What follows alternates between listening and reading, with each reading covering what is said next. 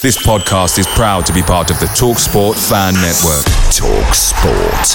Powered by fans. The TalkSport Fan Network is proudly supported by McDelivery, bringing you the food you love. McDelivery brings a top-tier lineup of food right to your door. No matter the result, you'll always be winning with McDelivery. Order now on the McDonald's app and you'll get rewards points delivered too. So that ordering today means some tasty rewards for tomorrow. Only via app at participating restaurants. 18 plus. Rewards registration required. Points only on menu items. Delivery fee and terms apply. See mcdonalds.com. The TalkSport Fan Network is proudly teaming up with Free for Mental Health Awareness Week this year. We understand that the journey as a supporter isn't always smooth sailing, but rest assured you're not alone. There's a vast network of fellow fans who share your passion and may be experiencing similar challenges. Honesty is key in any relationship. If your friend asks you how you are feeling, tell them honestly. If you're going through a difficult time, let them know. Opening up about how you are feeling can really make a difference. After all, they are your mates for a reason. Let's all take a moment to talk more than football.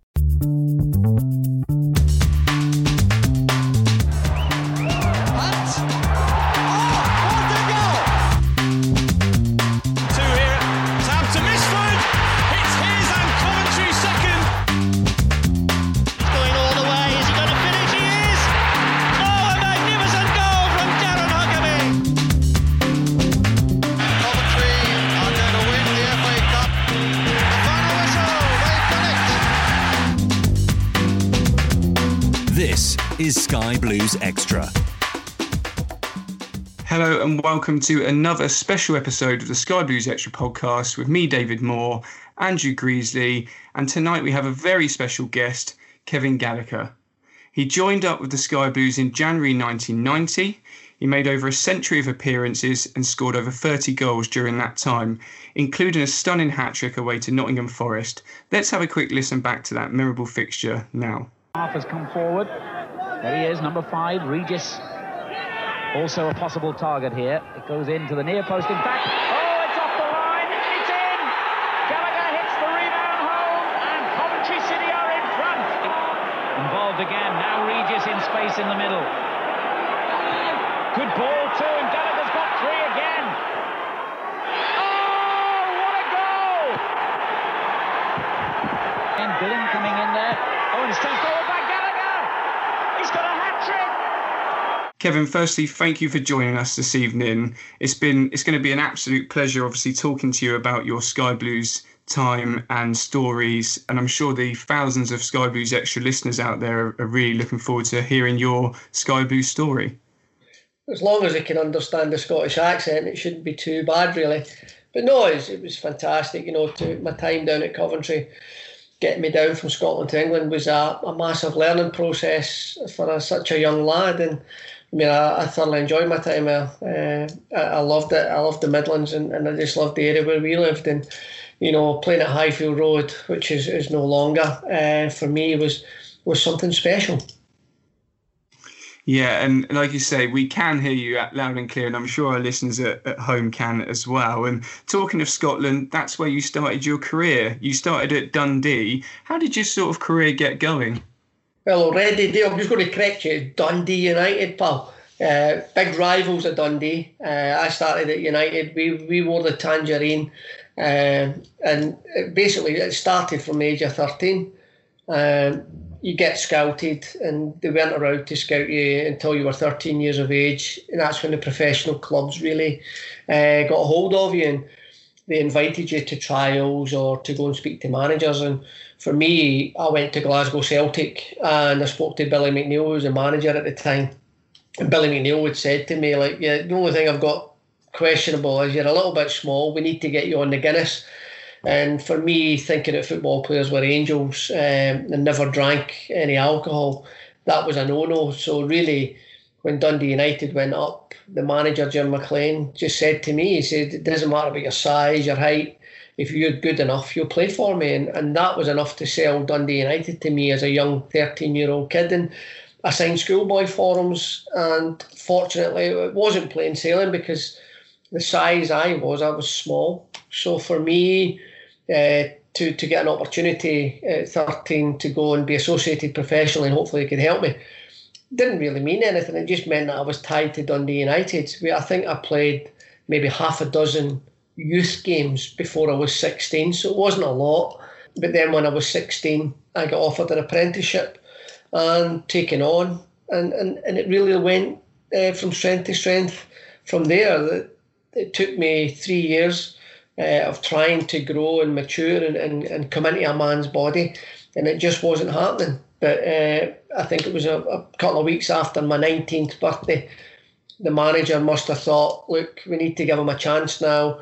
He's champing at the bit, got a couple of injuries, and I got that opportunity, and I took the opportunity, and I never looked back. I stayed in the first team squad from that day on until I left.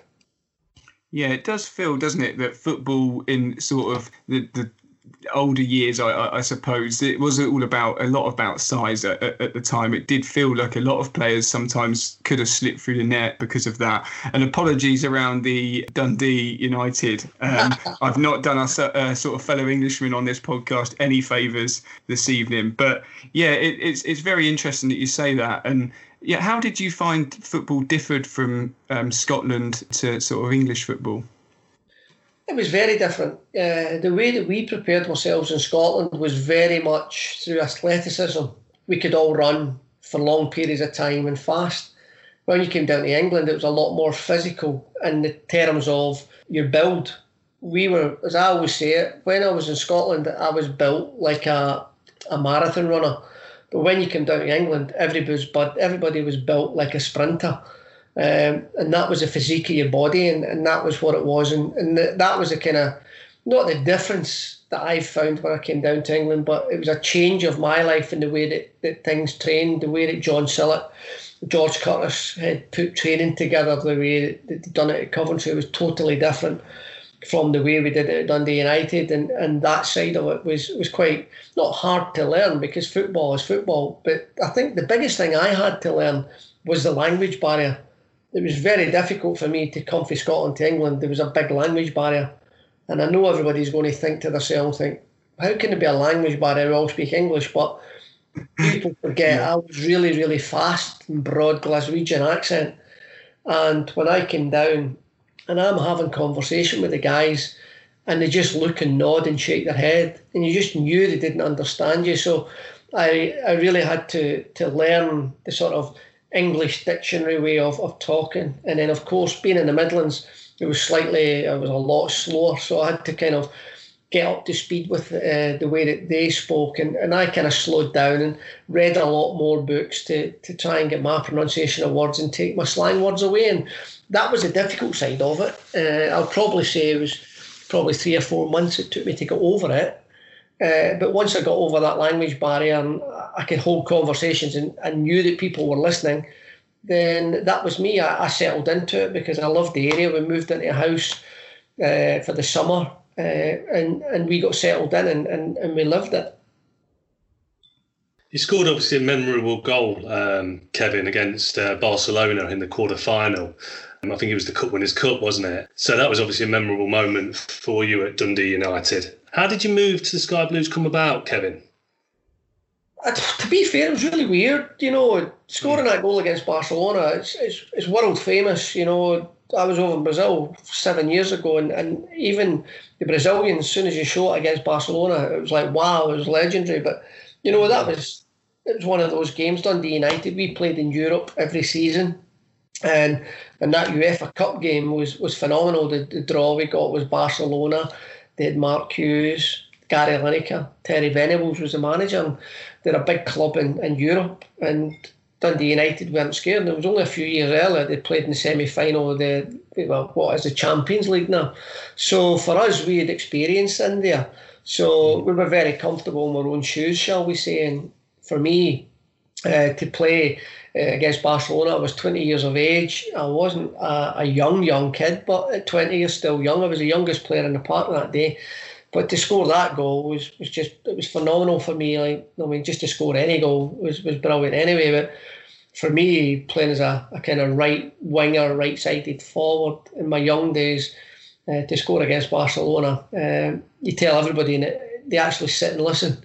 You can tell them that you score against Man United and you go, okay, but when you say it's Barcelona, they sit up and listen. And how did you move to the Sky Blues come about, Kevin? Well, it was kind of weird. I got married in the summer and I kind of fell out with the manager at the end of the season. But then I got married in the summer and we changed. We got a new sponsor at the football club and went back to pre-season training. And to be fair, I thought everything was going to be rosy, but the manager, we just weren't seeing eye to eye. And my form was starting to go kind of drop a little bit. I'd lost heart in the manager and his beliefs in me. And I think the manager thought, well, it's time for Kevin to move on and see it. And I was kind of weaning it by and getting to Christmas and got back over it and was ready just to kick on and get my season started when the manager basically said to me, Coventry City have come in, I've accepted an offer, you're going down to speak to them. I just thought, oh, wait a minute, that's came right out of the blue. So I ended up having to phone my wife and say to her, and we sort of said, right, we'll go down, and I went down. So I came down, spoke to John Sillett, John Poynton and George Curtis. But and basically they sold the club to me. I didn't know what I was doing. It was the first ever, obviously it's a £1 million move. And I was scratching my head and I spoke to our captain, Paul Hegarty. And I said, Paul, I need help. The manager's selling me to Coventry. He's accepted money. So it looks like I'm going, but I don't know what I'm doing. And Paul just said, give me an hour and I'll get back to you. And he phoned me back and basically it gave me an A to Z of a transfer move. And that was it. So that A to Z I was reciting in my head until I went down the next morning and met up, as I said, with John Sillett, the chairman, John Poynton, and George Curtis. And then we battered things out with a conversation. Basically came to an agreement. I got what I wanted to get to come down to England. And the next thing I knew was at Highfield Road signing a contract with the secretary, Graham Hover. And Kevin, you've played with and for actually many legends of the game, and I'm sure we're going to hear a lot about those later. But what was it like playing for sort of England legend Terry Butcher, and what was his management style like? Well, Terry was new to management. You know, I kind of played against Terry before I came down to England under Coventry. So I kind of knew him. I knew he was a top-class England defender anyway. And I played against him as a centre-forward. But John Sillett had brought me down to Coventry as a right winger. And Kevin Drinkle, he keeps telling me the story that John Sillett had said to him, look, I'm looking for a winger and I'm going to get the boy Kevin Gallagher. And Kevin Drinkle saying, don't get Kevin Gallagher, he's not a winger. So Drinks he knew that I was a centre forward and he knew that I could play and score goals up front. But John Sillett wanted me as a winger. And I think when Terry came in, unfortunately for Johnny, he got the sack or he left. And Big Terry got the player manager's job. And for me, I was like, yes. And I know David Speedy was shouting in my camp to get me up front to help Kevin Drinkle and Big Cyril and things. And John Sillett was reluctant. So when Terry came down, he knew what I was like. And Terry just said, look, I'm going to get you up front. I want you up front, wee man.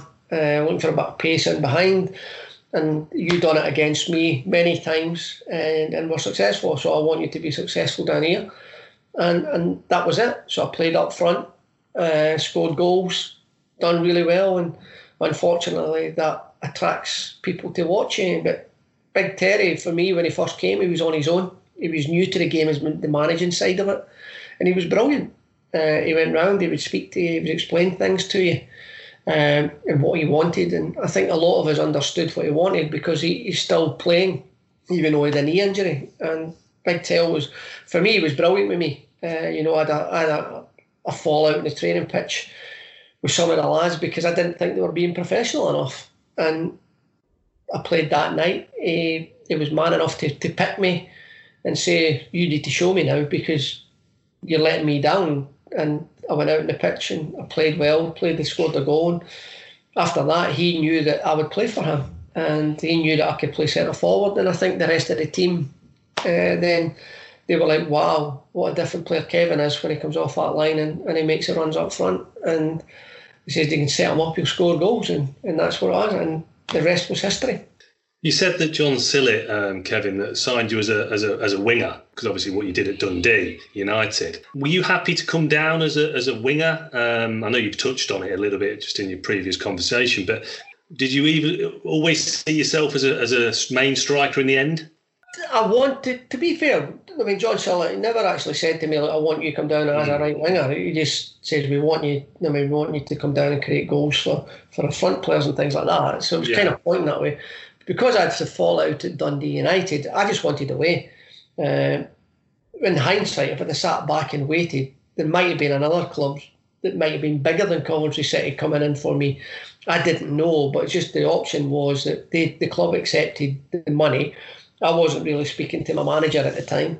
So for me, the best thing to do, I was getting down to England. And for me, getting down to England was a more difficult league.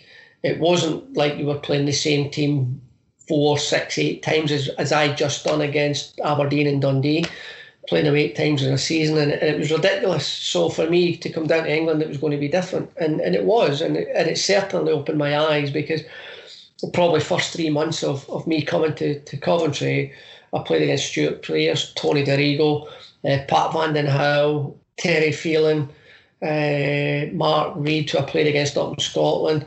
Honestly, it was like every game was different. It was a different type of fullback, and some left that list there, Kevin. Wow, it was unbelievable, you know. Yeah. And when you're playing people like Stuart Pearce in one of your first games, and you're thinking, God, I'm playing against England's left back and England's second left back, and if I can get over the hurdles of this, I might get people to like me as a player. And I mean, to be fair, it went okay. I wouldn't say it went exceptionally well. It went okay, but I think when Stuart Pearce done me right away, I think fans appreciated that I didn't just lie down and go off. I played through the game with an injury, and I knew that if I'm going to succeed in England, I need to get the better of people like Stuart Pearce, and eventually I did. And it's touching on what you were talking about earlier with getting that hat-trick. That, to me, summed the way that I took the English League, because I had to succeed.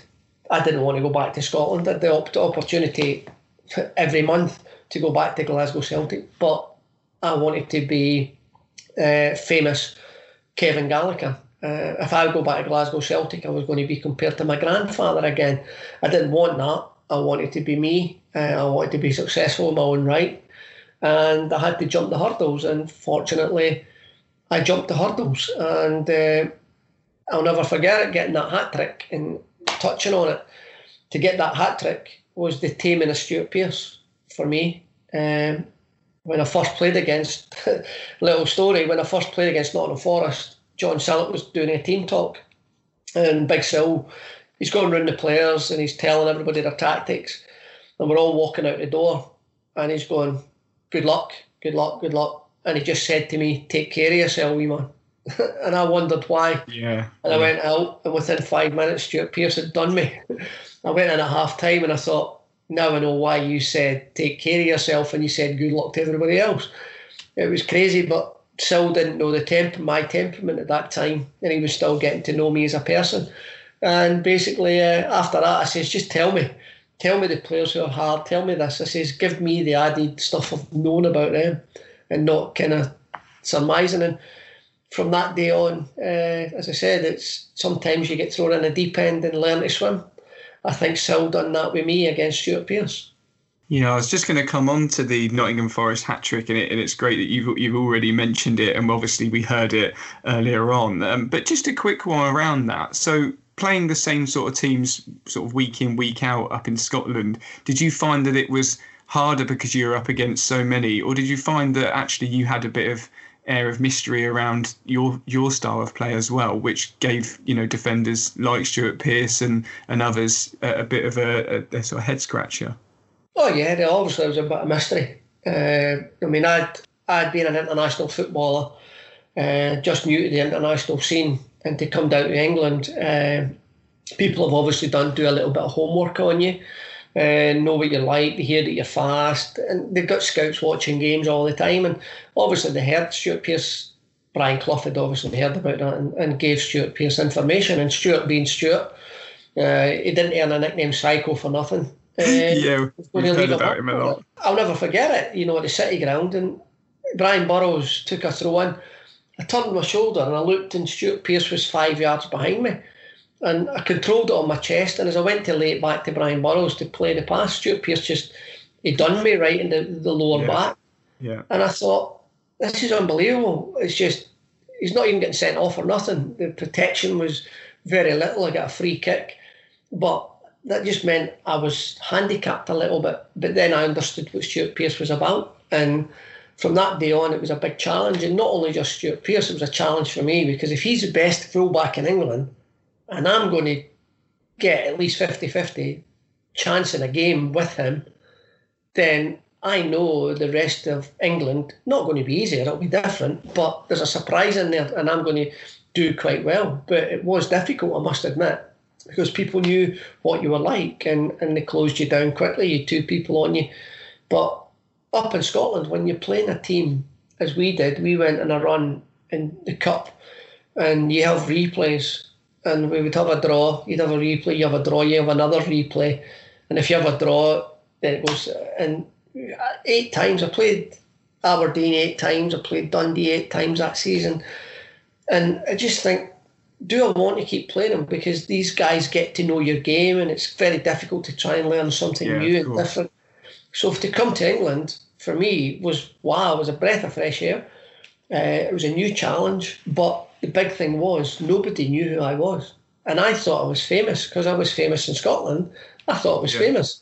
But when I came down to England, nobody knew me. Nobody, Coventry fans only knew me because I'd signed for them, but nobody knew who I was. Nobody really knew that I played in UEFA Cup final. Nobody knew I played in Scottish Cup finals. Yeah. Nobody knows anything about my history, and that was the weirdest thing.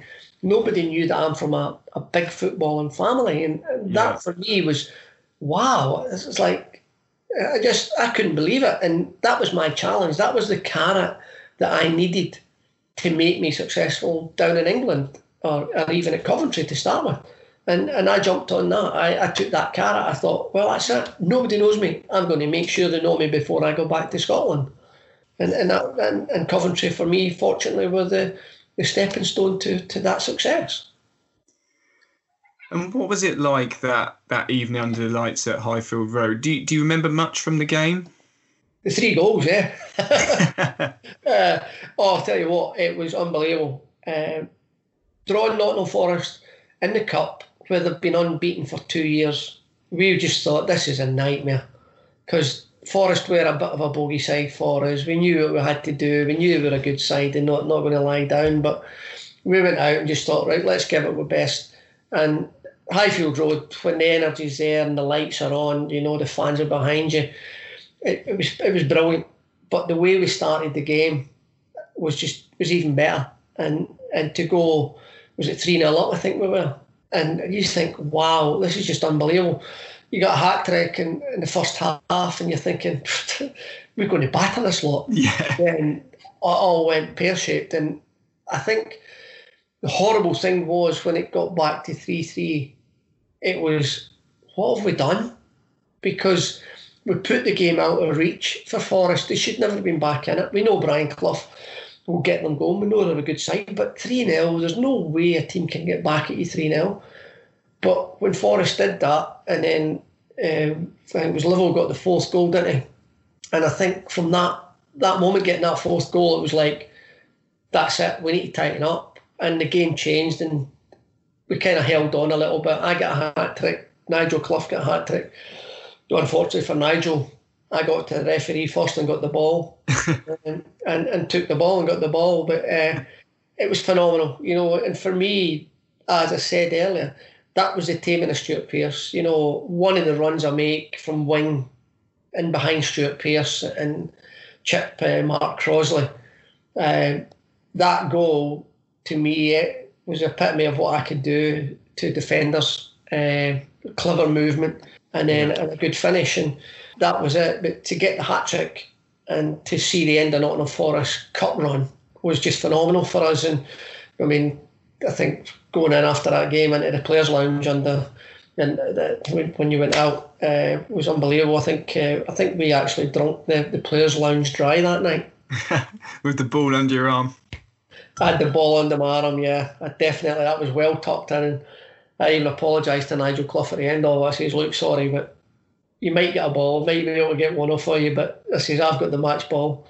I says, and he says, you deserve it. He says, 3 goals in the first half, pal, and that was it. So, you know, even every time I see Nigel now, when I'm working at games and I see him, I always bring it up and have a little mention of it and just rub salt in the wound a little bit, and he takes it with good spirit. And why not? Apart from the game against Forest, do you have another favourite game at Highfield Road, Kevin? And why was the Highfield Road so special for you? I think the fans being tight to the ground. I think that for me, you know, and I forgot the name of it. Is it Cop End?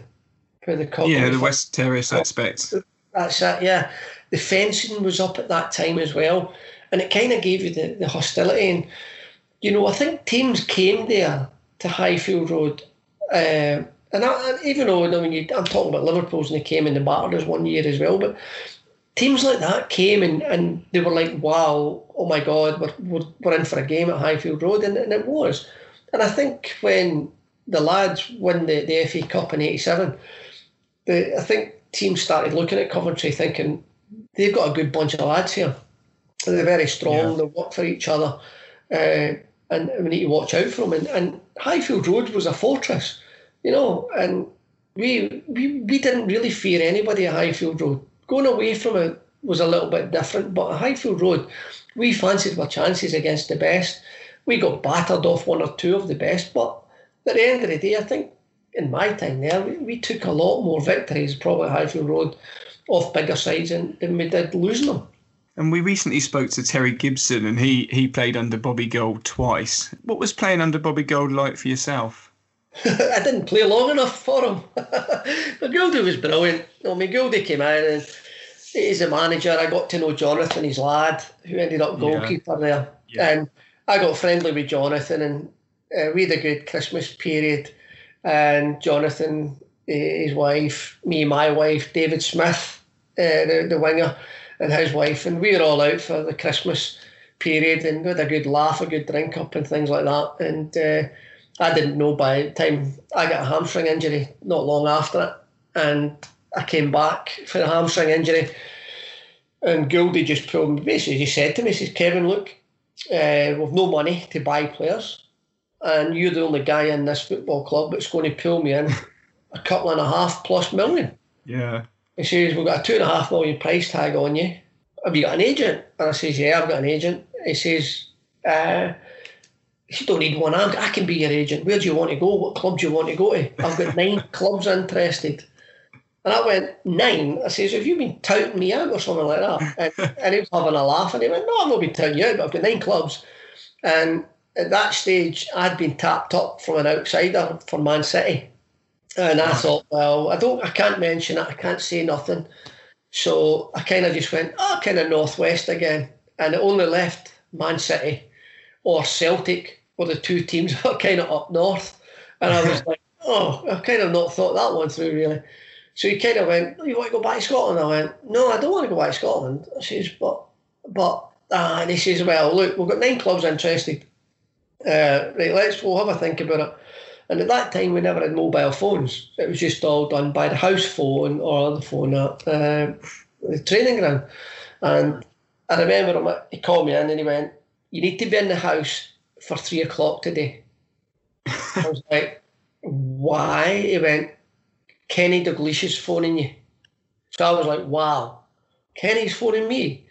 And then I thought, well, why is he phoning me? So I went home after training and I phoned my wife up who was working. I says, look, Kenny Dalglish is phoning me. And I thought, right, he's the manager of Blackburn Rovers. And she went, all right, what's going to happen? I said, I don't know. She says, Bobby Gould said to talk to him. So we'll see what's going to happen. So Kenny phoned bang on 3 o'clock. The house phone rang and I spoke to Kenny. And he said, can you get up to Southport, meet me at this restaurant? And I went, look, I'm going to send my agent up. I says, and we can come up. I says, but I've got dogs. I need to get dogs sat. I says, and my missus is working till 6 o'clock or something like that. I says, and by the time we get up, it's going to take me 3 hours to get up there. And he went, right. He says, you're booked into the Scarisbrick Hotel. he says, in Southport, he says, get yourself there, come to this restaurant, be there for about 11 p.m. So I was like, okay, we'll try it, and done it. So we ended up getting, my wife finished work, we went and spoke to someone who had dogs that we knew at the dog club, who we went training, and they took the dogs off us, and two of us drove all the way to Southport, and we still realistically, before we jumped in a car to go, we had to get the road atlas out because there was no sat navs. So I got the road atlas out, and first and foremost I looked where Blackburn was. Yeah. And I hadn't a clue where it was. I thought, where is Blackburn anyway? But it must be near Liverpool somewhere. So I went and I thought, this is kind of strange, but Blackburn is actually north of Manchester, and we found it. So we drove to Southport, met Kenny, 11 o'clock, sat and had a meal, a dinner type stroke supper, and by that stage we had a chat with my agent, chat with Kenny, Ray Harford. My wife was talking to Marina, and basically they sold a dream. They never sold me a football club, they sold a dream that Kenny and Jack were putting together, and I bought into it. I just think it was just because Kenny, really, that's what I bought into, was Kenny, my idol. And I thought, wow, to go and play for this guy would be brilliant. And then I agreed, and we went back to the hotel room and thought, where is Blackburn again? They just got promoted. They're just a promoted team. Yeah. I'm actually dropping down a level. Have I done the right thing? And we sat and spoke about it. And next morning, Kenny met us and we followed him in behind an hour car. And I went into Blackburn, looked at the state of Blackburn, the football ground, and I just thought, what have I done? And we went in, he went over it again, we spoke about it, signed the contract, and met Jack Walker, and just thought, wow, what a place. And then I met Jack's son, Howard, and Howard said, look, I'm going to come and pick you up and go and bring you for the hotel. We'll meet Big Colin Hendry, and then we're going to take you to show you the training facilities where they're going to be. And I could, being a bit of a visualiser, I looked at this place at where Blackburn's training ground was going to be, and I just thought, wow, being so used to training at Wrighton with Coventry, being spoilt that way, at Blackburn, I was actually having to wash my own kit with no training facilities. It was a massive step backwards for me in that term. But to go to a football club and a dream was a big, massive gamble. But it was just for looking at it. And I think the big thing was they just spent 3.3 million 6 months earlier on a guy called Alan Shearer. And I thought, wow, I'm going for 2.5 million here. And then Coventry were going to be buying Roy Wegerle. So for me, I thought the pressure was on me, because 3.3 million, 2.5 million, people are going to look at a lot of pressure, and the pressure is hard. But the fortunate thing was we bought Roy Wegerle for $1 million, and my price went down to, everybody says or thinks it's 1.5 million. So I'm like, yes. So the pressure was off me. So I just like, yeah, it's only 1.5 million, no problem. Don't even mention Roy Wegerle. I just take it as that, and it made it slightly easier to settle in at Blackburn. And my first game could have been and should have been against Queen's Park Rangers. Graham Lasso and I both signed the same time, but unfortunately my medical was a bit delayed, so both my medicals were slightly delayed, and we never got signed in time to play that night. So we travelled to the game, and it was the weekend we were both making our debut against Liverpool. And my memories of Liverpool was at Highfield Road when we just beat them 5-1. Yeah. And then my first game for Blackburn was Liverpool, and I think they were sick of the sight of me. It was 4-1, so I thought, well, what a better way to get a debut, score in your debut, set up a couple in your debut, and right away the Blackburn fans were in awe of me. They were like, wow, what a guy we've just brought to get and sign and score goals. And I thought, fantastic, and it was a great way for me to settle in pretty quickly. Talking of that 5-1 victory over Liverpool at Highfield Road, obviously Mickey Quinn scored a couple of goals on that day. What was it like playing with Mickey Quinn? I know you played with him briefly in the third season, wasn't it? You were there, Kevin. But what was he like as a striker? The fastest man over a yard, Quinny. Sumo. Yeah, he just breathed out. That was it, and his belly went over the line. No, Quinny was brilliant. Yeah, and I mean, when Quinny came, we needed that. I could score goals. There was no doubt about that. But I wasn't 25, 30 goal a season man that we needed at Coventry. But when we got Quinny was, but you had to do a lot of work around about him. But we had pace, power to work for that. I would probably say we probably one of the fastest teams in Division 1 or the Premier League at the time at Coventry. You know, we'd Phil Babb, Peter and Love, John Williams, myself, all lightning quick. With Peter Atherton, who was no slouch at the time. You know, we had very, very quick players in and around that team. Very clever technical ability players as well.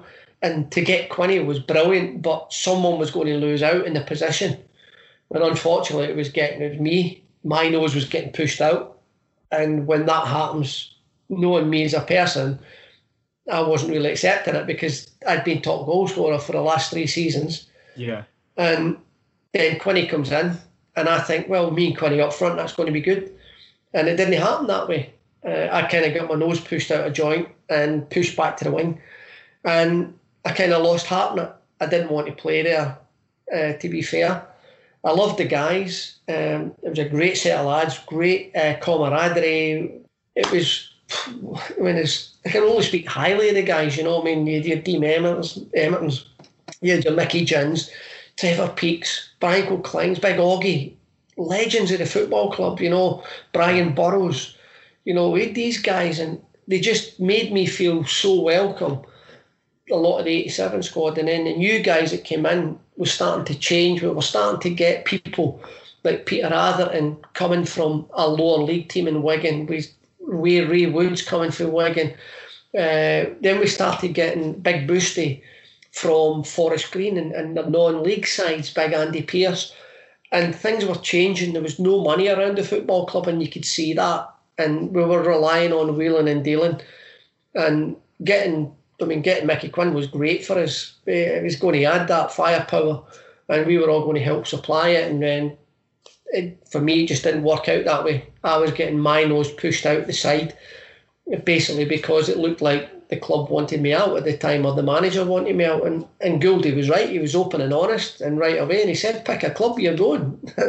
And that's what happened. And that's, at the end of the day, you know, I seen a 1987 squad of players, and the camaraderie that they had was magnificent, and I've seen eye-openers in that, to a different set of guys that were still together, but things were changing. I never even mentioned little Sean Flynn, another guy that came from non-league and ended up in a good league career.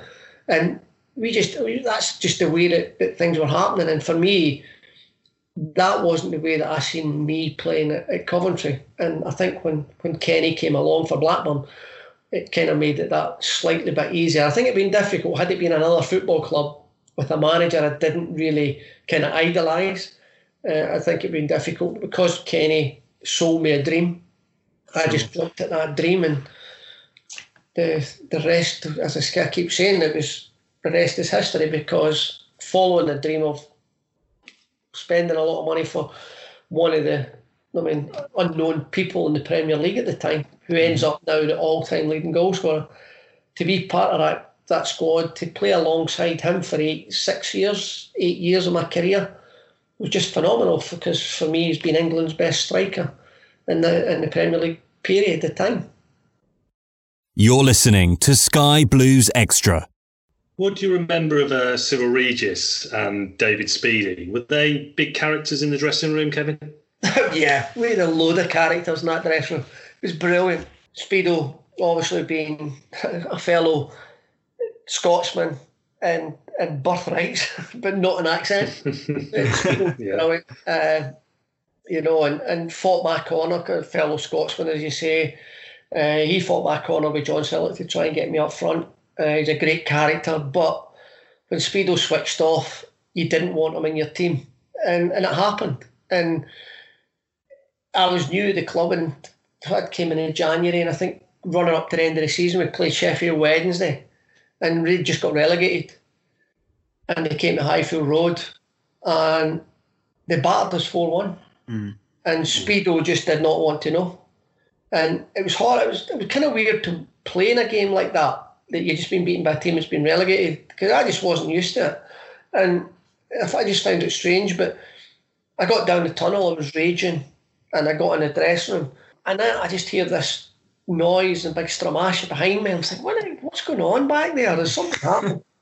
And I come in the dressing room, the door gets bashed open into the dressing room, and you got PK having a go at Speedo, and Speedo having a go at PK, and you're thinking, this is just mental. And then you've got Big Augie in the middle, Killer alongside him. You're thinking, there's something kicked off you.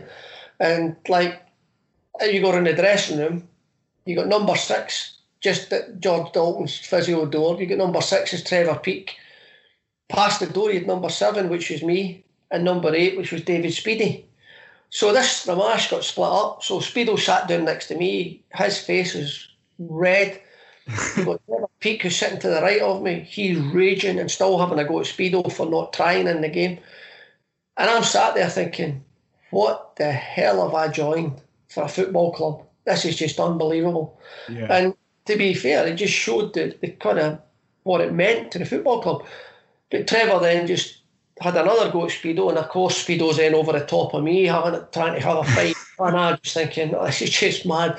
So I'm there, and then Big Killer's trying to split them up, getting them away, and then splitting them up. George Curtis has walked in. John Sillett just came in and just went, right, see you lot Monday morning. Walked out, left everybody. Just the two, him and George Curtis left.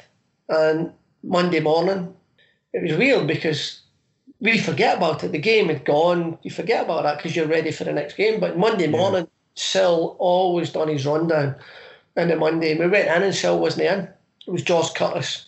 And when George was doing it on his own, that meant a problem. And we thought, oh God. And we went in, and none of the guys were stripped to train. And I was like, what's happening? He says, George Curtis is up. He's got PK up there with Speedo. He's having it out with him. I thought, oh God, this is, but nobody's getting stripped. We're not training. I was like, oh God, we're getting punished anyway. I don't know. They're having a meeting, then we'll find out. So we're sat there. We sat for about an hour. And then it was, right, guys, you need to come upstairs. And they walked upstairs and chapped in the manager's door and walked in. George Curtis is sat behind the table. Peaky's at one side of the table. Speedo's at the other side of the table with a glass of champagne each. And there's a bottle of champagne on the table, on a desk. And walked in. And we all squeezed in. Everybody that played, the subs, we all squeezed into the office. And George Curtis went, right, guys, right. This is it. That game on Saturday was a disgrace. Everybody let the club down. These two let themselves down, but they also let the club down big style with their animations. They've sorted it. We've got it over and done with. Nobody leaves here till those 12 bottles of champagne are finished, and nobody drives the All Book a Taxi club. Oh, wow. And I thought, I can't, no, this isn't right. So we did, we sat there, we were drinking champagne, we drank all the champagne dry, went, jumped out, got a taxi. I get the taxi home. I got home and then I phoned the wife in the house, slurring my words. And she went, are you drinking? And I went, no. And I explained to her the circumstance. And I went, this is unbelievable. I love this club. I said, this is it. The fines are flying. I said, the fine was we had to drink 12 bottles of champagne. I can't believe it. I said, it was unbelievable. That just thought. But the camaraderie with the guys was brilliant. And what was Big C like, Kevin? Oh, Cyril was brilliant. Cyril was, for me, he was fantastic. You know, I think one of my first night out, Cyril looked after me. I think we went out into Birmingham and all the guys went out, and one of the first people, Big Cyril, put an arm and come on, you come with me. So it was me, Cyril Regis, Lloyd McGrath, and I think Cyril's brother was there. Somebody else there, and I've jumped in with them, and we've met the lads in Birmingham, and we're having a night out. And Big Cyril, he was like a father figure, and put his arm around me. And he was a legend anyway in football, but to get to know him and what he was like was phenomenal. And there was one time, it was when I just signed, and I didn't really know anybody, and I was getting to know people. We were over in Spain, and we went golfing. If you didn't play golf, you went drinking. But so that was your choice. So I decided I'm going to go golfing because I can't handle drinking all day with these guys. They look like they're big drinkers. And so Big Cyril said, look, you fancy going for something to eat? So we went away, and he took me to a restaurant, and we sat and we're having a chat. He was telling me about Coventry City. And he actually, for me, my biggest thing was I hated olives.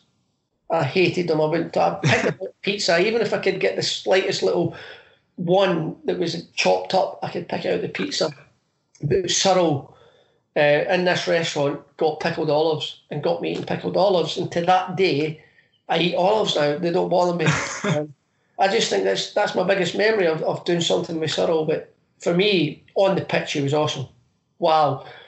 If I could turn back the clock to when he could sprint, what a dynamic forward line we would have had, you know, in Love, Gallagher, Regis. You know what I mean?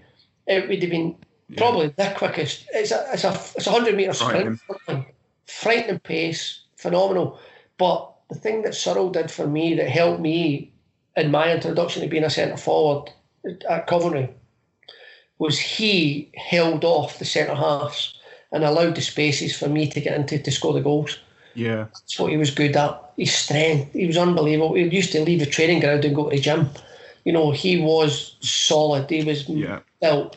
But I just wish that I could have played with Cyril 10 years younger. You know, to get him in his 30s, and he was fit, but he just could not sprint anywhere. Yeah. But I thought, well, if he's not sprinting and he's doing my hold-up play, I'll do his running. Yeah.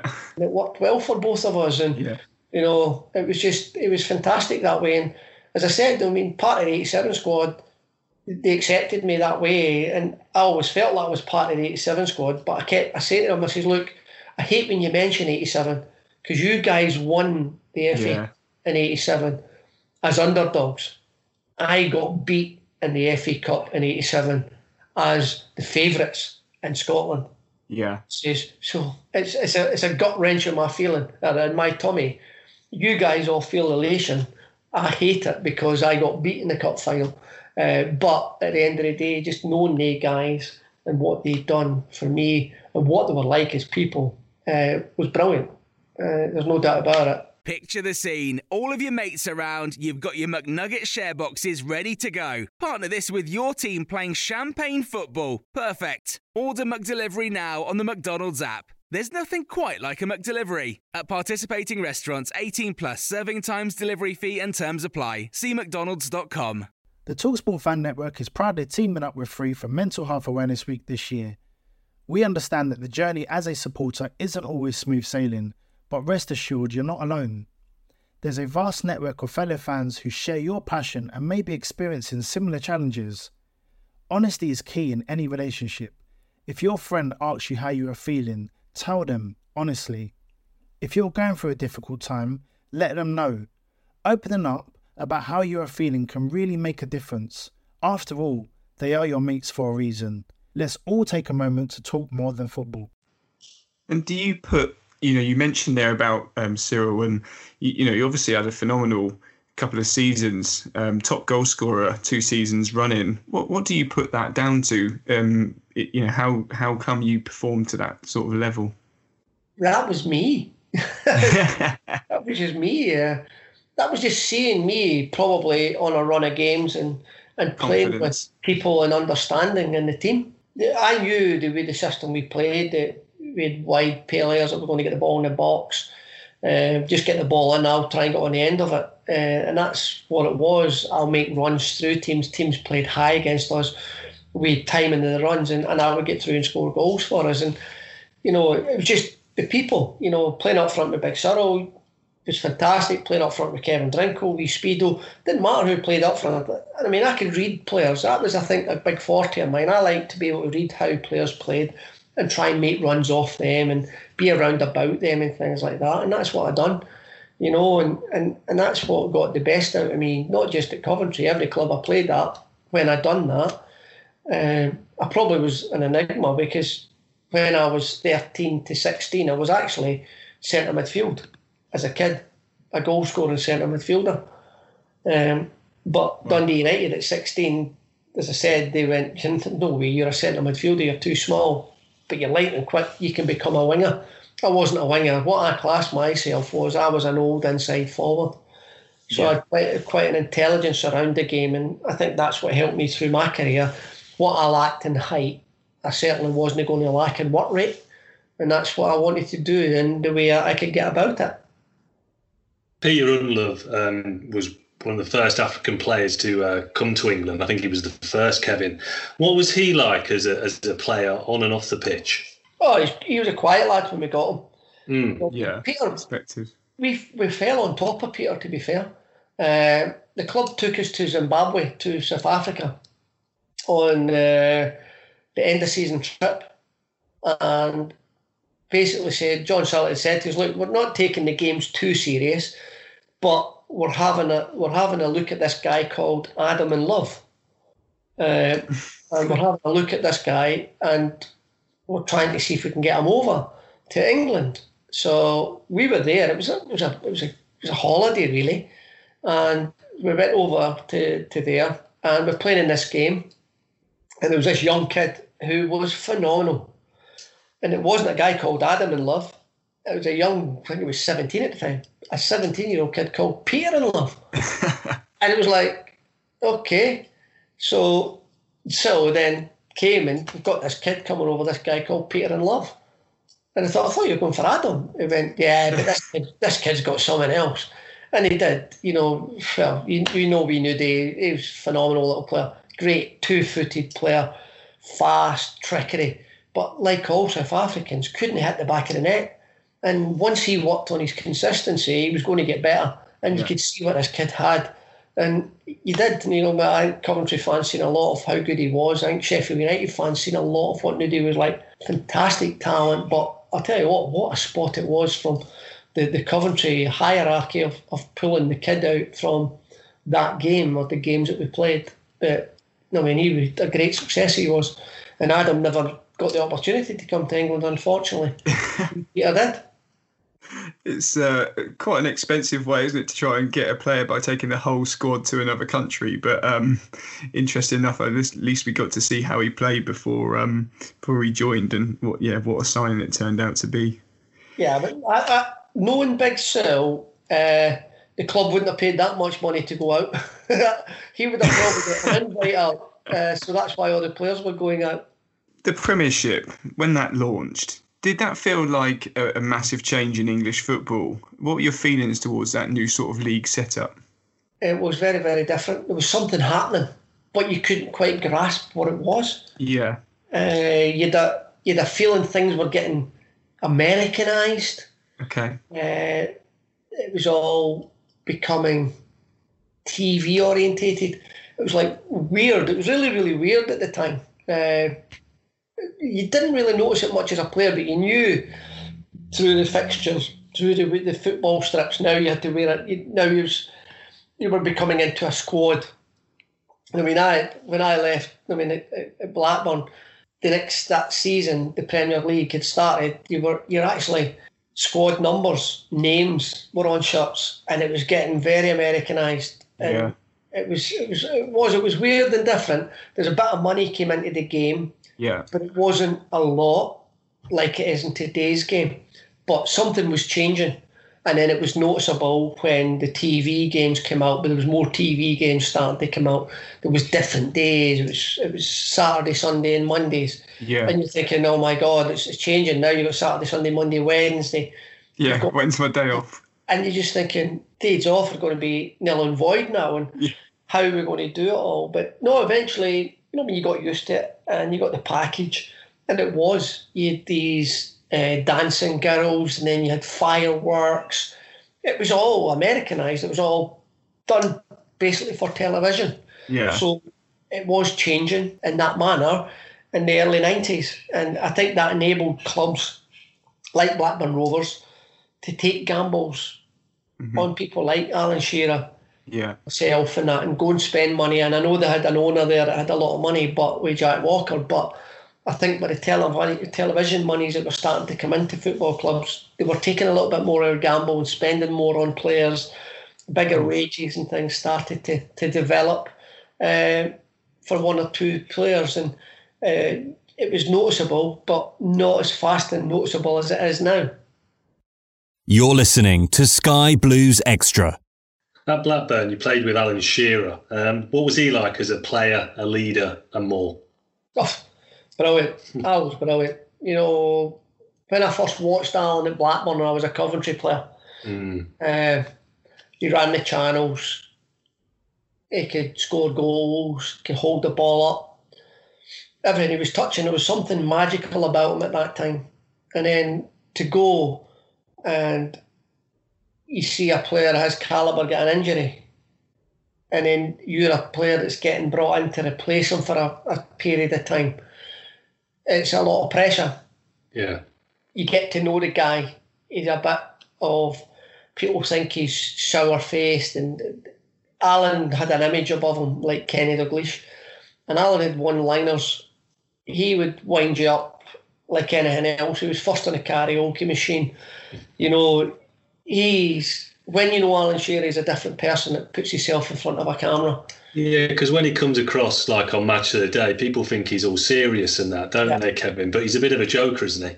He is. He is. And he's one of those guys as well. He'll go in and, as we say, he'll go in and start something and then run away and leave somebody else with the mess to clean up. And one of those guys, I mean, getting to know him, and he's one of those guys, we were happy. The club at Blackburn at the time were putting everything into Alan. So when I joined and things, you were quite happy to leave it to Alan. You weren't clambering for television appearances or anything like that. You're quite happy to let Kenny and Alan do it. And they took up the pressures. So we just went out and enjoyed the game and let them take the pressures. And, you know, in the dressing room, and with a lot of different people that could be different types of leaders in that dressing room. And people talk about it at Blackburn, and with Colin Hendry's, Alan Shearer's, Tim Sherwood's, even David Batty when he came to the club, Tim Flowers. Yeah, guys, all leaders. With all leaders, and everybody went in, and everybody had to say, and we pointed the finger at each other. But that's what made us that success at Blackburn. You know, finishing fourth in the first season from being promoted, then finishing second, and then winning the league. Showed people say we bought it. We didn't. We worked hard. We grafted. We had players that worked with each other there. We had people that told, now you're taking the mickey, now you need to get your finger out. We had guys that had done that. And Shearer was one of those guys. And you respected each other for it, because at the end of the day, we got the results on the pitch. And that's why we respected each other. But I wouldn't say that everybody was best friends, but certainly would work for each other on the pitch. But when we left the pitch and we went home, I wouldn't say a lot of us went out and had a drink with each other.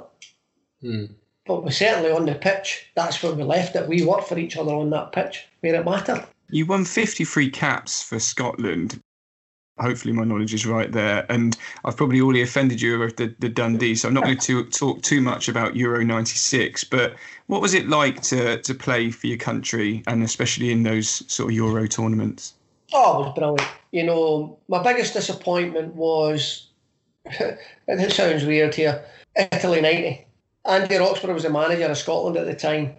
And I was a young player, 4 years old, and I was in and out the sort of the team, and Andy Roxburgh said, look, you're going to have to be playing regularly to have a chance of playing the World Cup in Italy in 1990. So when the opportunity came for me to sign for Coventry in January, I knew I was going to be playing week in, week out at Coventry. Andy Roxburgh is not got an excuse. And that's what happened. So when I signed for Coventry, I was playing week in, week out. But when it came to 1990, Andy Roxburgh did not select me in that World Cup squad. And I was raging, absolutely raging. But I got a holiday to Zimbabwe out of it with the team. Got to know the players that little bit better as well. So for me, I don't even know who Scotland played in the 90 World Cup, Metley. I don't care. Didn't care. Which is kind of strange, but I was raging because I felt that I'd done enough to get myself to that World Cup and that World Cup squad. I didn't get there, and I put it behind me. We went away to Zimbabwe, then I went away to America on holiday. And when I came back, it was pre-season. And it was back in. I'd forgot about the World Cup, wasn't worried about it, and just preparing for the next one. And within the next 2 years, for me, was to get Euro 92 in Sweden. And I did. And we had a lot of good players at the time, the Brian McClares, Maurice Johnsons, and the Ali McCoys, Gordon Strachan's. And unfortunately, I was kind of backing them all up. I got to Euro 92 in Sweden. And I thought, wow, this is to get to a major competition. This could have been my second, but we've done it. We've got to the second major competition. I want to get to a World Cup. And then, of course, World Cup 94, the broken leg, didn't get there. And then thinking, wow, I might never get an opportunity again. It looks like Scotland are dwindling by the wayside. But Euro 96 was probably a competition too early for me. But it was brilliant because it was in England and we were living in the Midlands where I lived, just outside Stratford-upon-Avon, and we were training there. So for me, it was brilliant because I had all my old neighbours coming to watch training every day. I was speaking to my neighbours. I was having a chat with them. It was absolutely brilliant. I thought fantastic. But I was not ready for Euro 96. I was probably 90% fit, returning from a broken leg. Yeah. So for me, it was always going to be a hard one. And then Craig Brown picked me for the opening game against Holland. And I thought, wow, I'm playing in the Euro 96. This is phenomenal. But I played in that, didn't play in the next two.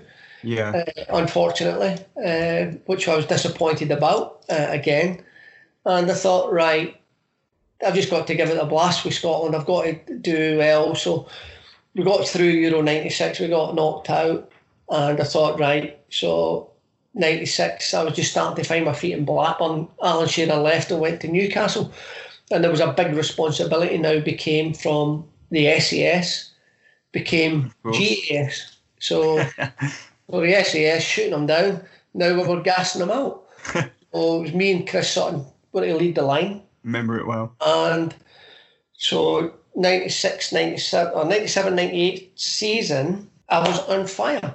It was unbelievable. Me and Sutty we got 40 odd goals between us. 49 goals between us or something like that, ridiculous. And as well, I got 6 goals for Scotland on the road, got Scotland to the World Cup. Yeah.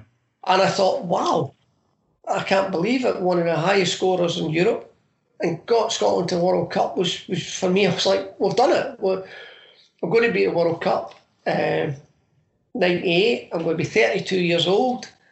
I'm thinking, this is it. It's my last chance, really, of getting to the World Cup, and no other way of you're actually flying high. And for me, the unfortunate thing was that Christmas, I ended up needing a double hernia, and I didn't want to go and get it, so I kept playing and not training. So I never trained between December and the World Cup. I never trained. I just played in matches. Yeah. For me, I was scoring goals for fun. I was playing well. Unfortunately, Craig Brown would have none of it. Craig Brown said, you have to train.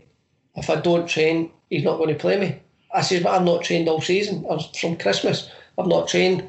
I've played in games. I'm scoring goals. I'm doing really well. Yeah. He says, Kevin, we've got the media watching us. We've got this. It's a World Cup and all that. I says, Craig, if you're going to train me, you might not get the best of me.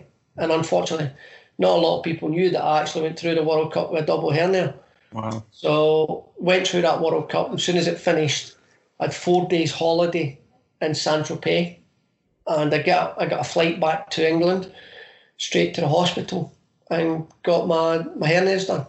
So all these major competitions, I've not really got majorly brilliant memories, but the 98 World Cup, to get there and play in a World Cup was the pinnacle of my career, because as a kid in my mum and dad's back garden, I had a dream. Yeah. Scotland to play Brazil in the World Cup final. That was my dream, and that was my ultimate in the back garden. And when we drew Brazil in the opening of the World Cup, that was my World Cup final. That was my dream as a child.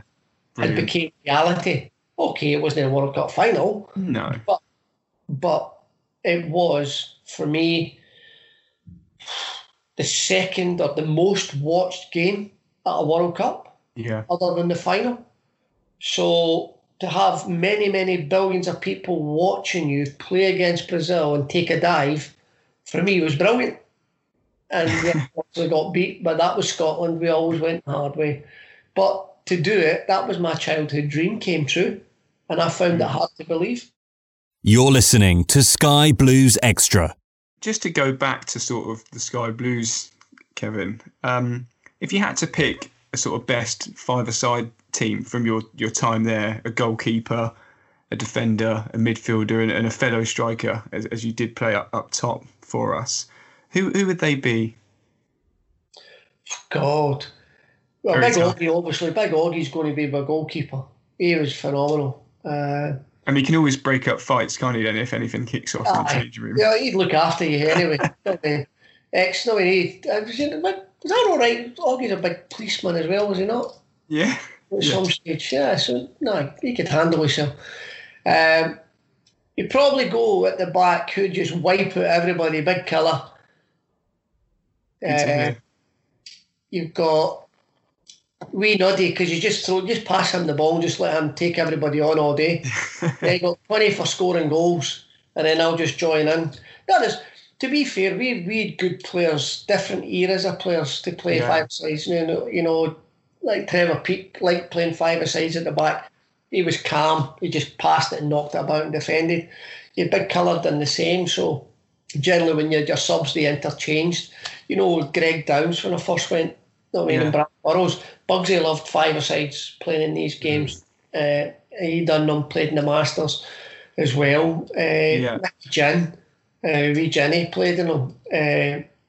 Ginny played in a lot of Masters, didn't he? Yeah, wee Ginny. I mean, five-a-side players. This guy's little. I mean, it's a different type of football as well. You know, I mean, five-a-side. I love five-a-sides. Don't get me wrong. But it's scoring goals, different parts. I like to run about with five-a-sides. I couldn't stand up like Mickey Quinn and just stand and poach. And that's why Quinny in the Masters, because he just stood and poached and then just nick all the goals. So there's so many players to pick from. Yeah. Throughout my, 3-4 seasons at Coventry. Different players, different personnel. Phil Babb, he came into the team as well. I remember when Babsy came into the team for Bradford, everyone was like, oh my God, he's a donkey. What a player Babsy turned out to be. You know what I mean? Irish international footballer. What a footballer. He came as a left winger. And I thought, oh my God, this is unreal. Ends up a sweeper, centre half. But that's just the way that certain managers look at certain players. And Babsy went on, had a great career, Peter Atherton, another one that liked playing five-a-sides. When you're going through it, just picking up older names, Flinney, Sean Flynn, So many. You get it. There's loads of guys that I played with Coventry that loved the five-a-side game, and played it. But it's just hard to separate and have a good team. Try to think back on all the ones that were there. Are you still in touch with any of the former Sky Blue players, Kevin? Yeah. I'm still in touch with the former player stuff. Company set to get the former players out there. So Billy Bell and that's forever talking to him, forever speaking to him and having a chat with him. He's the character, isn't he, Kevin? For me, my best mate in football was David Smith. What's the winger? Yeah, the left winger. Great. Me and Smithy had off, and of course, me being the right winger at the time, him being the left winger, and they kind of got to know each other.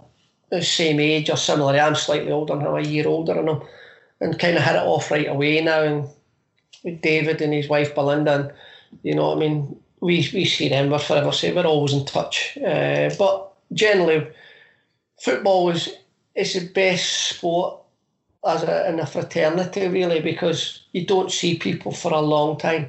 But then when you meet up with them, it's like you've not lost any time. You're just playing catch up. I see Peter Billing, another player. He does some stuff with the TV stuff as well, and I see him every so often, and you only get a chance to talk for about 5 minutes or so, but you just reminisce within that 5 minutes, and it's not like you've not seen each other for the last 10 years. So it's good catching up with the guys that way. And unfortunately, I think the last time I seen a lot of the guys was unfortunately at Big Cyril's funeral. Yeah. And I could have spent a couple of days catching up with everybody easy, because that's how friendly we all were at Coventry with each other. You know what I mean? And they're great guys to catch up with. Yeah, we hear about that from a lot of the sort of other players that we spoke to, that it's like they've never been apart really. The Sky Blues are obviously having a fantastic season in the current season. Do you still look out for their results, and what do you think of the job that Mark Robins is doing? I look out for the results, I must admit, but it's good to hear. Players' names now, I have not got a clue. Yeah, I look for the results. I want to see them doing well. Because then I know, like, when Belly phones me up, we'll get something to talk about. Mark Robins, I know, as a manager. I know Mark, and you want him to see him doing well, but you just want Coventry to do well. And all the problems that they've got with the stadiums and things, it's a nightmare. But I'm an old school believer that we should never have moved for Highfield Road. I don't care what anybody says. Just stick seats in there. And enjoy it and take that side of it. But we didn't. We wanted to move with the times, and look at where they are now, unfortunately. But hopefully, it's, for me, football clubs are run by how the results are on the grass. Yeah. And hopefully they can get results, and we're in this pandemic, and hopefully we can get over it and get through it. Hopefully we can get Coventry, or players that are at Coventry can do with a little bit of history reading and get back to the history about the football club and pick them up and rise them through the ashes again. It'd be great to see, wouldn't it, Kevin? And I agree with your point about Highfield Road. That ground was easily good enough to be kept or upgraded. Coventry never used to sell out every week when they were in the Premier League. So to move to such a big stadium like the Ricoh didn't seem to make any sense to me. And like you said, it just seems to have gone a little bit downhill since then, hasn't it? Which is a shame. Yeah, to me, okay, you need a little bit of money. You need to really deal within the football club and things. And yes, people move in the times. And I still look at it now and I think, do I class myself as we done it in Scotland with Hampden. Do you need a national stadium when you've got Celtic Park, Ibrox, all these big stadiums? The same down here in England with Wembley. Do you need a big stadium when you've got Old Trafford, you had Hillsborough when used for semi-finals? You've got all these stadiums now and everybody's going up with it. And they've built them, and don't get me wrong, they're magnificent arenas.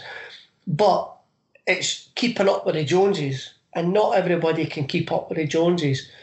And Coventry were one of those clubs.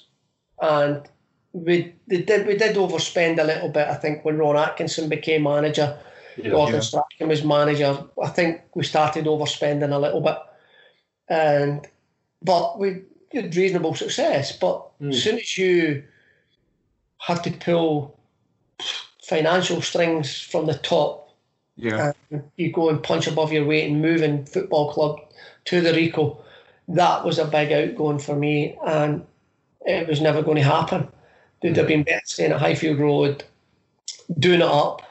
And because, as I always said, teams, yes, it was an older stadium, but teams hated coming to Highfield Road, and they just hated the results because they knew that Coventry City players were all workers, they were all grafters, and they were players that weren't going to lie down and roll over.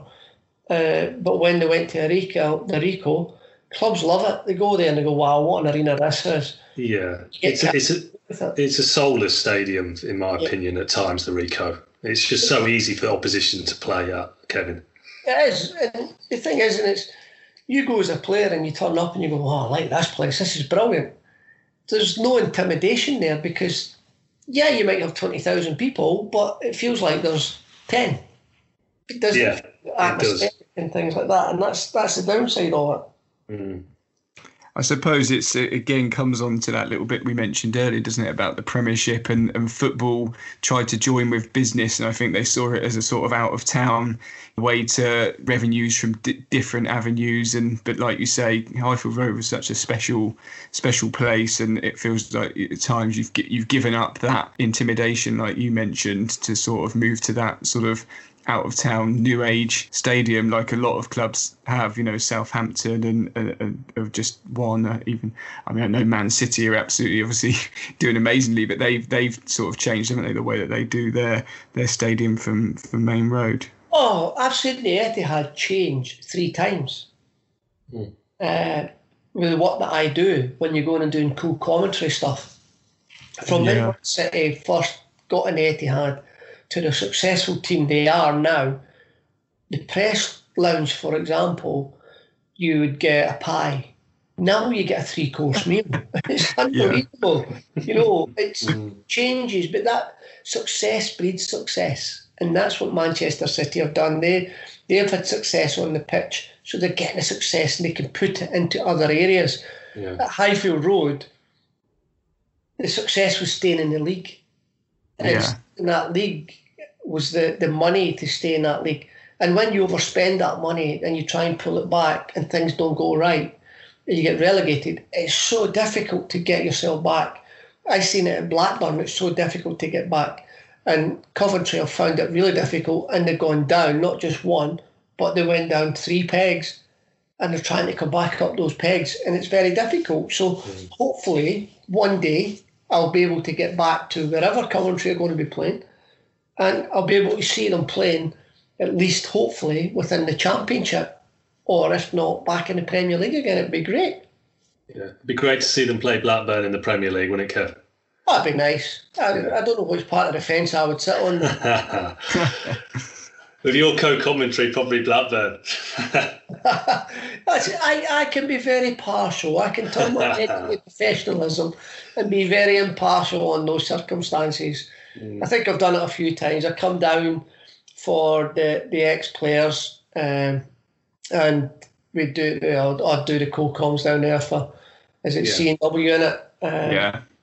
Do that, and I mean, I thoroughly enjoy it. You go and do all the boxes or the corporate hospitality, and then you go and do commentary of the game, and it's a great time. And then you do a bit with Billy Bell at the end, and the casino and things. And I mean, it was great. I mean, I enjoyed a couple of times I went to the Rico and done some things, but I'd like to see Coventry being stable and settled and have their own place. And it's a little bit difficult just now when we're playing at Birmingham. It kind of doesn't feel like Coventry. It just doesn't have that feel.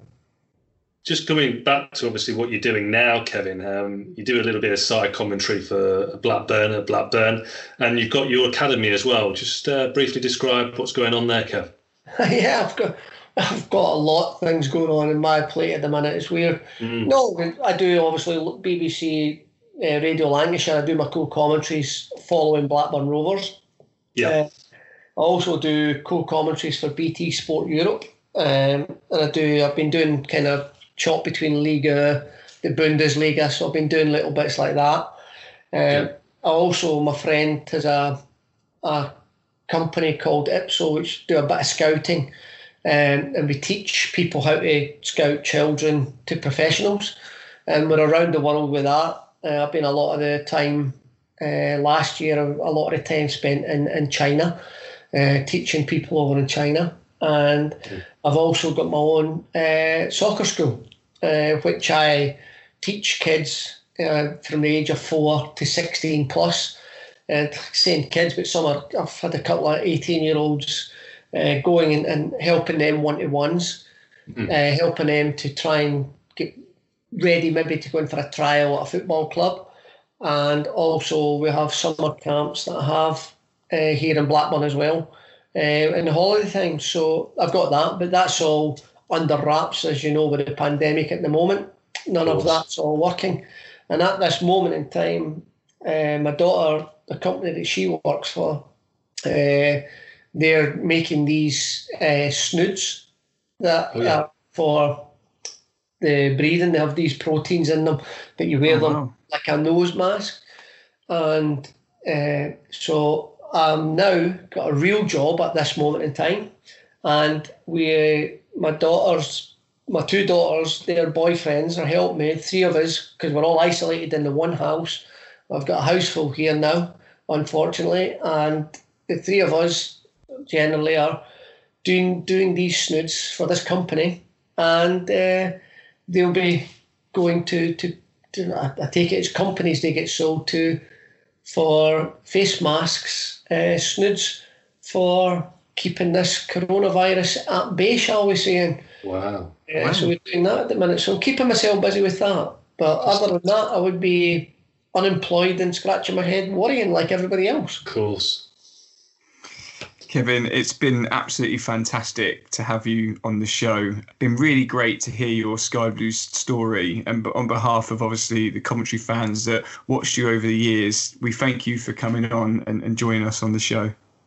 No, thank you very much, guys. It's been a massive pleasure to come and talk about Coventry again, because being up in the northwest, it's mainly Blackburn. So to go back and go back into my brain that little bit further and talk about Coventry's brought up some happy memories for me tonight. So again, thank you guys for actually asking me. And listeners, don't forget to like, share and comment on our Twitter, Facebook and Instagram pages. All you need to do is use the hashtag Sky Blues Extra Podcast.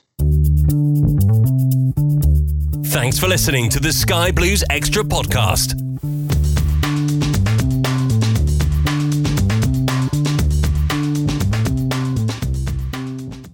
The TalkSport Fan Network is proudly teaming up with Free for Mental Health Awareness Week this year.